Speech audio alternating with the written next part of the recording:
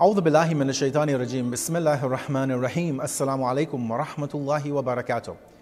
And welcome back to Ramadan Reflections. Today being the 13th day of the blessed month of Ramadan, as we continue to reflect on the verses of the Quran where Allah gives us a better glimpse into the life of the Messenger of Allah, in which we're able to somehow try and piece together a biography of the Prophet, while at the same time feeling as how it may have been to be in the presence of the Messenger, and also at the same time learning some aspects that we would never be able to experience even if we had lived beside the Messenger of Allah.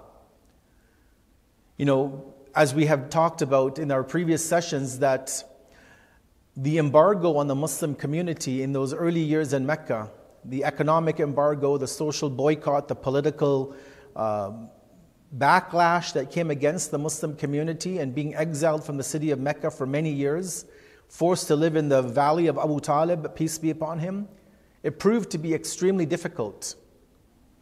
Not only for the morale of the young Muslim community, this nascent community of believers. Some of them had been Muslims only about 7-8 years. Some of them maybe 7-8 months, 7-8 weeks, 7 days maybe. Some of them may have been early converts. Not only did it affect the morale of the Muslims, it also affected the health of some of the elder members of the community. Some of the people who this lifestyle of being pushed into a valley where there was obviously very little in terms of food and drink and shade, even in the heat, and the coldness of the night was something very difficult to bear on the bodies. Forced to go into this valley and to survive on whatever would grow from the ground, and maybe some food which some companions and some elite personalities such as Imam Ali alayhi salam could go into Makkah to get and to smuggle out of the city. It was very difficult. And this really shows us the very first test of the Muslims. How strong is your conviction in this Messenger of God, in this book that he's bringing, in this God that you have now accepted? Are you willing to go through these hardships of life? Boycotts and sanctions are not an easy thing. We see that happening around the world today. Countries are cut off from financial systems. Countries are not able to purchase medication that they need. And this affects people in many different ways. And so it was in this year, really 4 years before the migration, only about 9 years since Prophet Muhammad, may Allah bless him and his family, announced his mission to his community, that the Muslims would suffer a major blow, actually a two-pronged attack or a two-pronged loss of the Ummah. On the 26th of Rajab, according to some of the narrations, in the 9th year of the mission, Prophet Muhammad, peace be upon him and his family, had to face the loss of his beloved uncle, his protector, his guardian, the man who brought him up when he was 8 years old, the one who took care of the Prophet more than he took care of his own sons, the one who made sure that the Prophet was fed even though his children remained hungry. And that is none other than the great man, the great believer of the Quraysh, Abu Talib, the son of Abdul Muttalib. May God's peace and blessings be upon both of them. This wouldn't be the only loss, however, because this year would be called Amul Huzn, the year of grief, as we mentioned yesterday. 2 months after the death of Abu Talib, around thereabouts, and again there are some differences of opinion, but according to the dominant opinion, on the 10th of the month of Ramadan in that same year, the Prophet would have to part with his life partner, the mother of the believers, his first and most beloved wife, Khadija bint Khuwaylid, may God's peace and blessings be upon her. These two losses back to back within a few months only, they must have devastated the Messenger of God. Yes, we all know that we all have to die and go back to God. There's no doubt about that. And we are never complaining about losing a loved one. We should never complain when we lose a loved one. But part of Islamic heritage and part of the etiquette of being a good Muslim is that at the same time that we reserve the right for God to do as He wills and to take people from our lives whenever He wants, we have our responsibility to grieve, to show our sorrow and our sadness over the loss of a loved one, and to do all that we can to ease their transition back to God. So as I said, these two losses back to back, they weighed so deeply on the Prophet that he actually called that year Amul Huzn, the year of grief.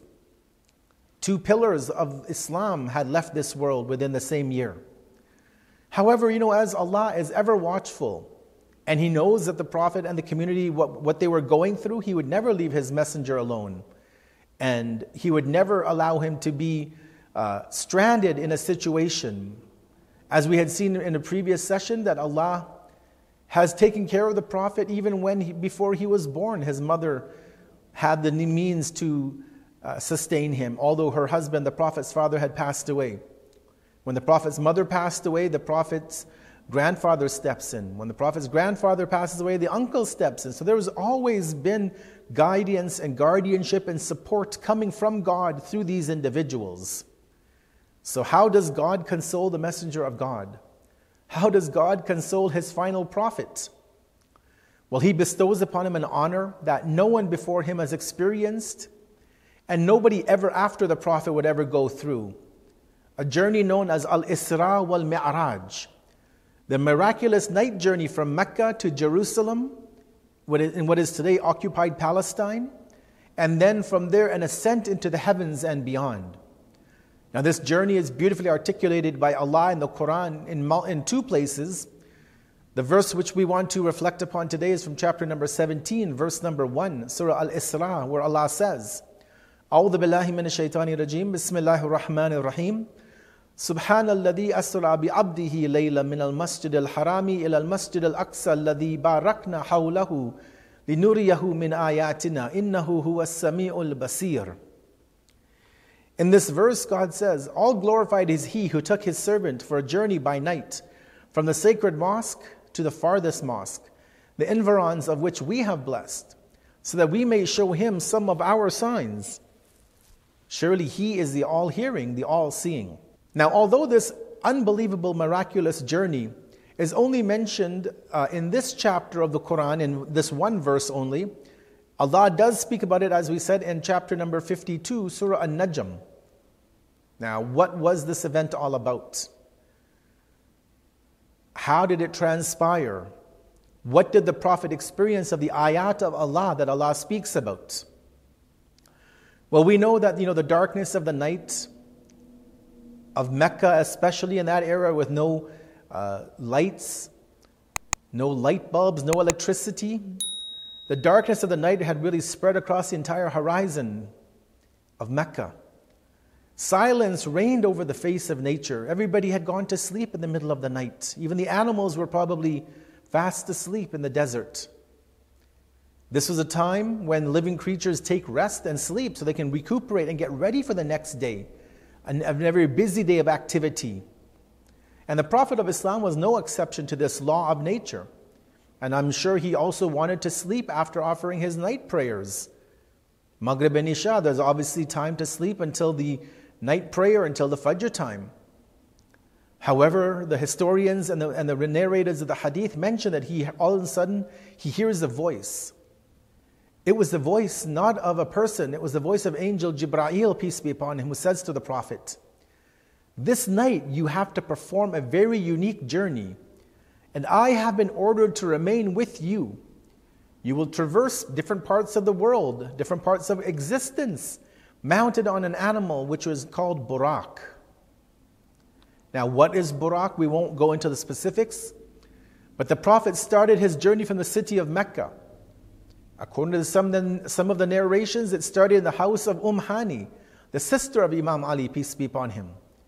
The Prophet was taken by the angel Jibra'il, peace be upon him, to what is today occupied Palestine, and most specifically to the area known as, in the Quran, which Allah calls Masjid al-Aqsa. Now, let me just mention as a note that you should not confuse, or we should not confuse, what Allah calls Masjid al-Aqsa in the Quran to the physical masjid that is in that sacred ground today, which bears the same name. When Mi'raj happened, there was no dome, a golden dome mosque, an 8-sided mosque. Right? This was years after the Prophet had passed away that this mosque was built on that land. That area looked completely different than it does today. It's not the same as it was back then. There was no physical building. And actually, if you want to have more information, we will leave a link in the description of this video with an in-depth research article of what is Masjid al-Aqsa, where it is, and to give you and all a better idea of the true reality of Masjid al-Aqsa. In either case, going back to the topic at hand, the first part of this journey of the Prophet was from Mecca to what is today occupied Jerusalem in occupied Palestine. This is a holy land which, as Allah says, Alladhi barakna hawlahu, that it is a land which we have blessed. This is the land of prophets. Prophet Jesus is known as being an inhabitant of this city. Prophet Abraham, Prophet Moses, peace be upon him, Prophet David and Solomon, peace be upon both of them. And so the Prophet was given first an opportunity to explore the sacred precincts, pray the salat there, and then he prepared for the next major part of his trip, which is the most important arguably, which was into the heavens. He commenced that second part of the journey, and he proceeded from that place in Jerusalem up into the skies. Not spiritually, not in a dream, but in physical reality, the physical body of the Prophet. Keep in mind that this is one of the undeniable beliefs of the Shia tenets of faith, that the Prophet's Mi'raj was a physical Mi'raj. It wasn't a spiritual journey that you and I have in our dreams, that the Prophet, in his sleep, he traveled. No, this was a physical experience. He observed the stars, the system of the world. He conversed and he led prayers with the previous prophets and also the angels in the heavens. He saw the centers of blessing in paradise, and he saw and was given a glimpse into the tortures that existed in hell. He saw the people in hell and what they would be suffering, and he also saw the people of paradise from up close. And consequently, through all of this, as the Quran mentions, he became aware at a higher level of the secrets of creation, the extent of the universe, and the signs of the omnipotent Allah, omnipotent God. He continued in his journey to a point where the Quran calls Sidratul Muntaha. He found it covered with splendor, magnificence, and grandeur. And again, as we said, that there were many other things that the Prophet had experienced in the Mi'raj. Obviously, we can't go into all of them, but he did experience many more things, including going to that Sidratul Muntaha, where even the angel was told that he could not cross that boundary because he would be destroyed. In any case, the journey has to come to an end, and Jibreel brings him back to Jerusalem. During the return journey, also he came back to Baytul Muqaddas, that sacred land. And on the way returning back to Mecca, he saw some things. He met a trade caravan. And this trade caravan of Quraysh that were making their way back to Mecca had lost one of their camels in the desert, and they were frantically searching for it. He saw this. He stopped, he drank some of the water that they gave him from a container of theirs, and whatever little was left in the glass, he threw it onto the ground. Or according to another narration, he placed a cover on it and gave it back.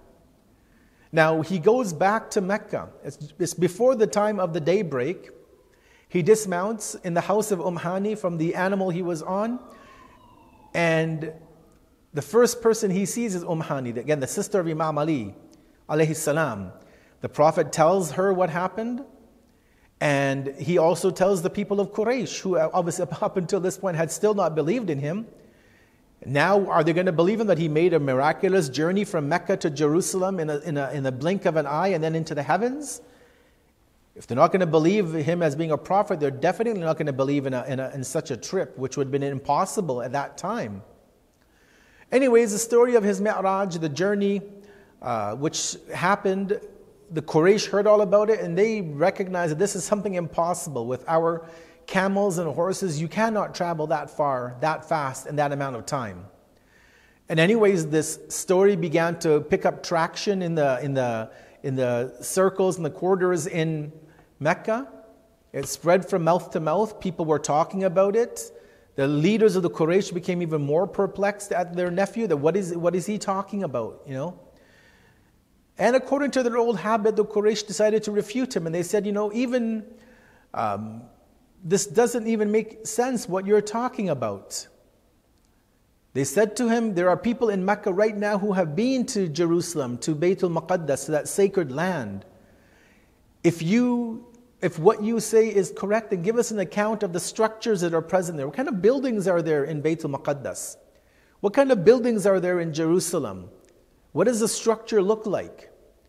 And the historians say that the Prophet not only described the structure of what he saw and what these other people had seen, he mentioned what happened on the trip between Mecca and Bayt al-Maqaddas, or from Bayt al-Maqaddas back to Mecca. And he told them that he met a trade caravan of this particular tribe. They had lost the camel, and they were searching for it in the desert. He told them that they had a container full of water, and that he asked for a drink of it, and they gave it to him. He told them everything that he did. He told them everything about that caravan that they had asked him about. He went on to tell them where he met them, and what part of the locality of Mecca. He told them the color of the camel. He told them that they had a litter, like a load on top of the camel. And hearing all of this, the Quraysh became a bit skeptical. But they said, you know what, this caravan has to come back to Mecca eventually. This is home. So when they come back, we're going to ask them exactly what happened, and let's see if they give the similar response which would corroborate with the Prophet's statement. So the historians mention that it was not long that caravan returned back to Mecca. It was led by Abu Sufyan, and he met the Quraysh, and he told them exactly what happened, exactly as the Prophet described it. And they couldn't doubt it. Obviously, they would find a way to cast doubt on the Prophet again, but from what they heard, there was no way that they could understand how this was even possible. Now, one of the beauties which the Prophet received on the night journey of the Mi'raj was being given the title or the station of Maqam Mahmud, that lofty spiritual status which is defined as Shafa'ah, or intercession for his nation. God willing, tomorrow on the 14th day of the blessed month of Ramadan, we're going to speak about what is Maqam Mahmud that the Prophet was given. What were the blessings that God conferred upon his beloved messenger on the Mi'raj that we all hope for and aspire to receive from the messenger on the day of judgment. God willing, we will speak about this tomorrow. Until then, wassalamu alaikum wa rahmatullahi wa barakatuh.